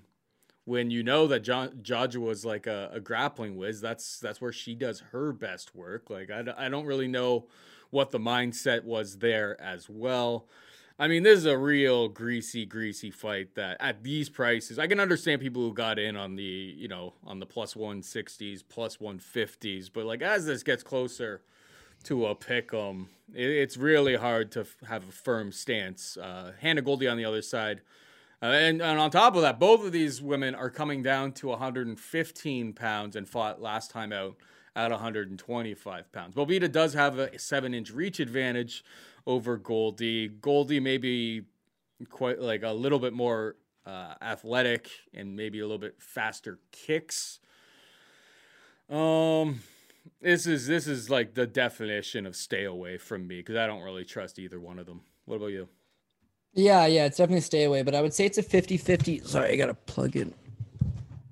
My bad. I should have plugged this in before I start talking about dying. No, I'm just having my laptop's like, it's going to die. No. My laptop was like, it's going to die. And then in my mind, I was like, the whole time. Sometimes I just had to move to plug it in. Anyways, I should have known I'd probably talk about Diana Belbita versus Hannah Goldie longer than the 3 minutes. Actually, it's not even Hannah Goldie. It's Hannah Goldschmidt. But apparently that's not marketable enough, so she's changed it to Hannah Goldie. But all the same, this is 50-50 fight. If you get plus money on Belbita, you jump on that, and that's what people did. If for whatever reason Belbita was to go to the favorite and you get plus money on Goldie, it seems like that would probably be the move. But both girls, it's just a question of like what version of them is going to show up. And to that effect, you just have no idea. Belbita, if you look at her record, right, she is 11-1 when fighting for RXF in Romania. Mm-hmm. Those wins include 0-1, 0-0, 1-0. I'm surprised she stepped up that big that time, right? 0-4, 0-2. 0-2, 0-0, 0-0, 0-0, 1-2. 11-1 when fighting in Romania for RXF, 2-5 when fighting outside of Romania and RXF, and that's pretty telling. I mean, she comes over to the UFC from KSW, and the Molly McCann fight, I don't know, man. I actually didn't think she looked all that bad. I know what you're saying. It was a 30-25 right across the board. In fact, all three judges scored the second round to be 10-7. I believe. No, it was 30-25 right across the board. And all three judges gave that second round 10-7s, right? Because of a point deduction and a 10-8 round, right? So Molly McCann, just like you said, she's dominating here. She's got a topside triangle, big ground and pound. It is a legitimate 10-8 round. And Belbita happens to grab the cage while trying to get up from that like standing arm triangle choke. So it ends up being a 10-7 round. She did win all 3 of them. It's a 30-25. How could you think Balbita had a decent performance in a 30-25? First of all, it's her debut. She's up a weight class. Like, she's not naturally the bigger girl, but she's aggressive and she uses that reach pretty good. Her kickboxing looks pretty decent, man. I mean, she uses the leg kicks very effectively. She's able to catch a lot of these girls on the end of those hook combinations. And I think that she's somebody that is making, developments into her game. It's just, where's the wrestling at? Being from Romania, there's not a great wrestling program. So when you fight an RXF and you beat these very low-level opposition, how do you improve? So she leaves Romania. She's full-time out of Hamilton, Ontario, Canada now with a good team of fighters that have produced, Kyle Nelson and Will Romero, Bellator veteran. Adrian Woolley's her wrestling coach. Like, she's working with the best people in the area. Mm-hmm. Maybe she's making improvements. It's just, it's better than the situation she had back home. But then she fights Liliana Jajua, and you're completely right, dude. Did the striking look good? Yes, damn right it looked good. It did look sharp, and that's one thing you notice from the Molly McCann fight. And she lights up Jajua in the first minute, and Paul Felder, I mean, he's just like, whoa, what is going on? This girl looks good. And then she initiates the clinch. Mm-hmm. And then she fights right into Jajua's game plan, and then she gets armbarred. Bad ring IQ, for sure. Bad mistake, for sure. But now she's taking a full year off. And being that she's only 25 years old, it's just all going to be good for business. We know that she can strike. Her cardio is a little bit off, but she made her debut against Molly McCann on short notice, fighting, a Cage Warriors champion, McCann. So you give her a pass there. And by the way, keep this in mind, right? The fight with Molly McCann, even though she fought so bad, she outstruck McCann 46-36 in the first round and was outstruck 39-34 in the third. Never slowed down, never quit, fought the whole way through. Admirable, and then got armbarred, sure. But moving down to 115, that'd be good for her. I think her striking is decent for this weight class. I think it's decent for the division. She's got to be able to keep this fight standing. And then the thing with Hannah Goldie, you've been to Hannah Goldie's Instagram? Yeah. Oh my God, she's jacked. This girl is shredded. She's like talk the, about the second coming of Alexandra Albu here at 115. Yeah. But like that could be pretty jacked as well. But this girl takes very muscular. Man. It could be a tough weight cut. But yeah, 61-inch reach. I understand why people took that, those earlier wider lines and bet it down to a pick 'em, because I think we're right around where it probably should be. Got Belbita, who does have certain advantages, but has shown some questionable ring IQ versus a little bit more of an experienced fighter in Goldie. Not by the number of fights, but it just seems like she fights a little bit more of a smart game plan from what we've seen in the cage. Again, it's difficult. I don't want any part of it. Yeah, I think Balbita's got the experience because at least she fought for KSW. At least she had, 12 fights for RXF alone, whereas Goldie fought some salty level of opposition. She did beat Jillian Robertson, but, 1-0 Vanessa Grimes, Elisa Blaine that was 2-1, Shayna Gugerty was 2-0. This really does come down to what version shows up. You got 2 versions of Goldie that could show up. The one that showed up against Callie Robbins on Contender Series, my God. I mean, output galore, never quite stopped. And I believe it is the Contender Series record. 141 significant strikes landed over the 15 minutes. Mm-hmm. Out of the 3 seasons of Contender Series, it was the highest scoring total of anybody. She's got output for days. And then makes her UFC debut after that high output performance where all she was doing is kicking, counter, kick, counter, kick. Eventually, she's tired of getting kicked. She moves forward, counter. That performance right to the Miranda Granger fight where she just looked so hesitant. Didn't let her hands go. Head way up in the air. Very easy to counter. And whenever she get pressed and landed a couple decent strikes with her hands as well. But I agree with you. For the most part, it was kind of rough to see. And she was significantly outsized in that spot. I think she learned immediately, like, 125 is no bueno for me. My arms are too short. Yeah, it could be, man. Could be. It's interesting. On the Contender Series, the commentators make mention. They said this is her first fight professionally. This is her first fight where she's not breastfeeding like during fight camp leading up. So it's like, oh shit, she does have a kid. Again, that's something you see on her Instagram. She's a mother, and yet she keeps herself in fantastic shape. But it's the long layoff to me is what's killing me. Because again, she's got other things in her way, but after she loses to Granger, a fight she looked super tentative in and was easily controlled up against the cage. I mean, Granger, that was money in the bank whenever Granger wanted to press her up against the cage. She had nowhere to go. Balbita's not as strong or physical as Granger, but she is aggressive. And if she does initiate the clinch like she did in the Jajua, she could have a little more success there. But my issue is that after she loses to Granger, she has a fight book versus Luca Bume at UFC on ESPN 26, in which she pulls out, right? Literally 13 months later, She resurfaces to fight Jessica Penne, pulls out due to COVID. They rebook the fight. She withdraws the second time around. So now she has not fought in just a little under 2 full years. The last time you did see her, she was super hesitant and clearly suffering from octagon jitters. It was her UFC debut. And again, she did not look like the girl that fought Kylie Robbins at all. The karate's there, the kicking there. She does have a quick kick. She just, is an agile fighter. But I don't know. This weight class, she's jacked and she should be stronger than Belbita. But Belbita is probably a little bit better in the clinch and is going to have the striking advantage, the 7-inch reach advantage. One thing that you're noticing in the Miranda Granger fight is Granger's tall, has the reach advantage. And it's like she keeps her at the end of everything. And Goldie doesn't like getting hit in there, man. She doesn't react very well to it. And when she does get hit, it causes her to freeze up. And then she doesn't engage. And when you're freezing up and not engaging, you're losing the round. So if you were able to get a plus 165 ticket on Belbita, yeah, you did good. I hear you. But now that it's even money, it's like, no, this is an even money fight. It just depends. It just depends who shows up come Saturday. So if I want to force a dog, I would just be like, we'll take the dog in this one. But I don't even think it's even money right now, isn't it? So yeah, pretty much. Why would I force 100? It's close to 50-50 at this point. Yeah, and I would tell you to watch the weigh-ins, but your only takeaway from the weigh-ins will be, oh shit, Goldie's ripped up. Like she's gonna come in looking in fantastic shape. Yeah, she's gonna look ripped, but she's still gonna be a lot shorter than Belbita. We got a tall fighter coming in against like a little spark plug, basically. All right, I think we've talked more than enough about that fight. What I've got this week, I've got Darren Elkins. I caught a plus 152. Macy Barber plus 125. Obviously, you like the other side there. I think it's a dogger pass situation from my respects. I'm gonna lay a hammer on Puna. I was waiting to hear. I basically was waiting because it seemed like the money was moving in on Allen as it was anyway. I wanted to talk to you before I lay the wood, but that's gonna be my biggest play on the card. And I'm looking for a parlay piece from for Kyler Phillips. Maybe it's Eubanks, but we'll see how the rest of the week shakes out.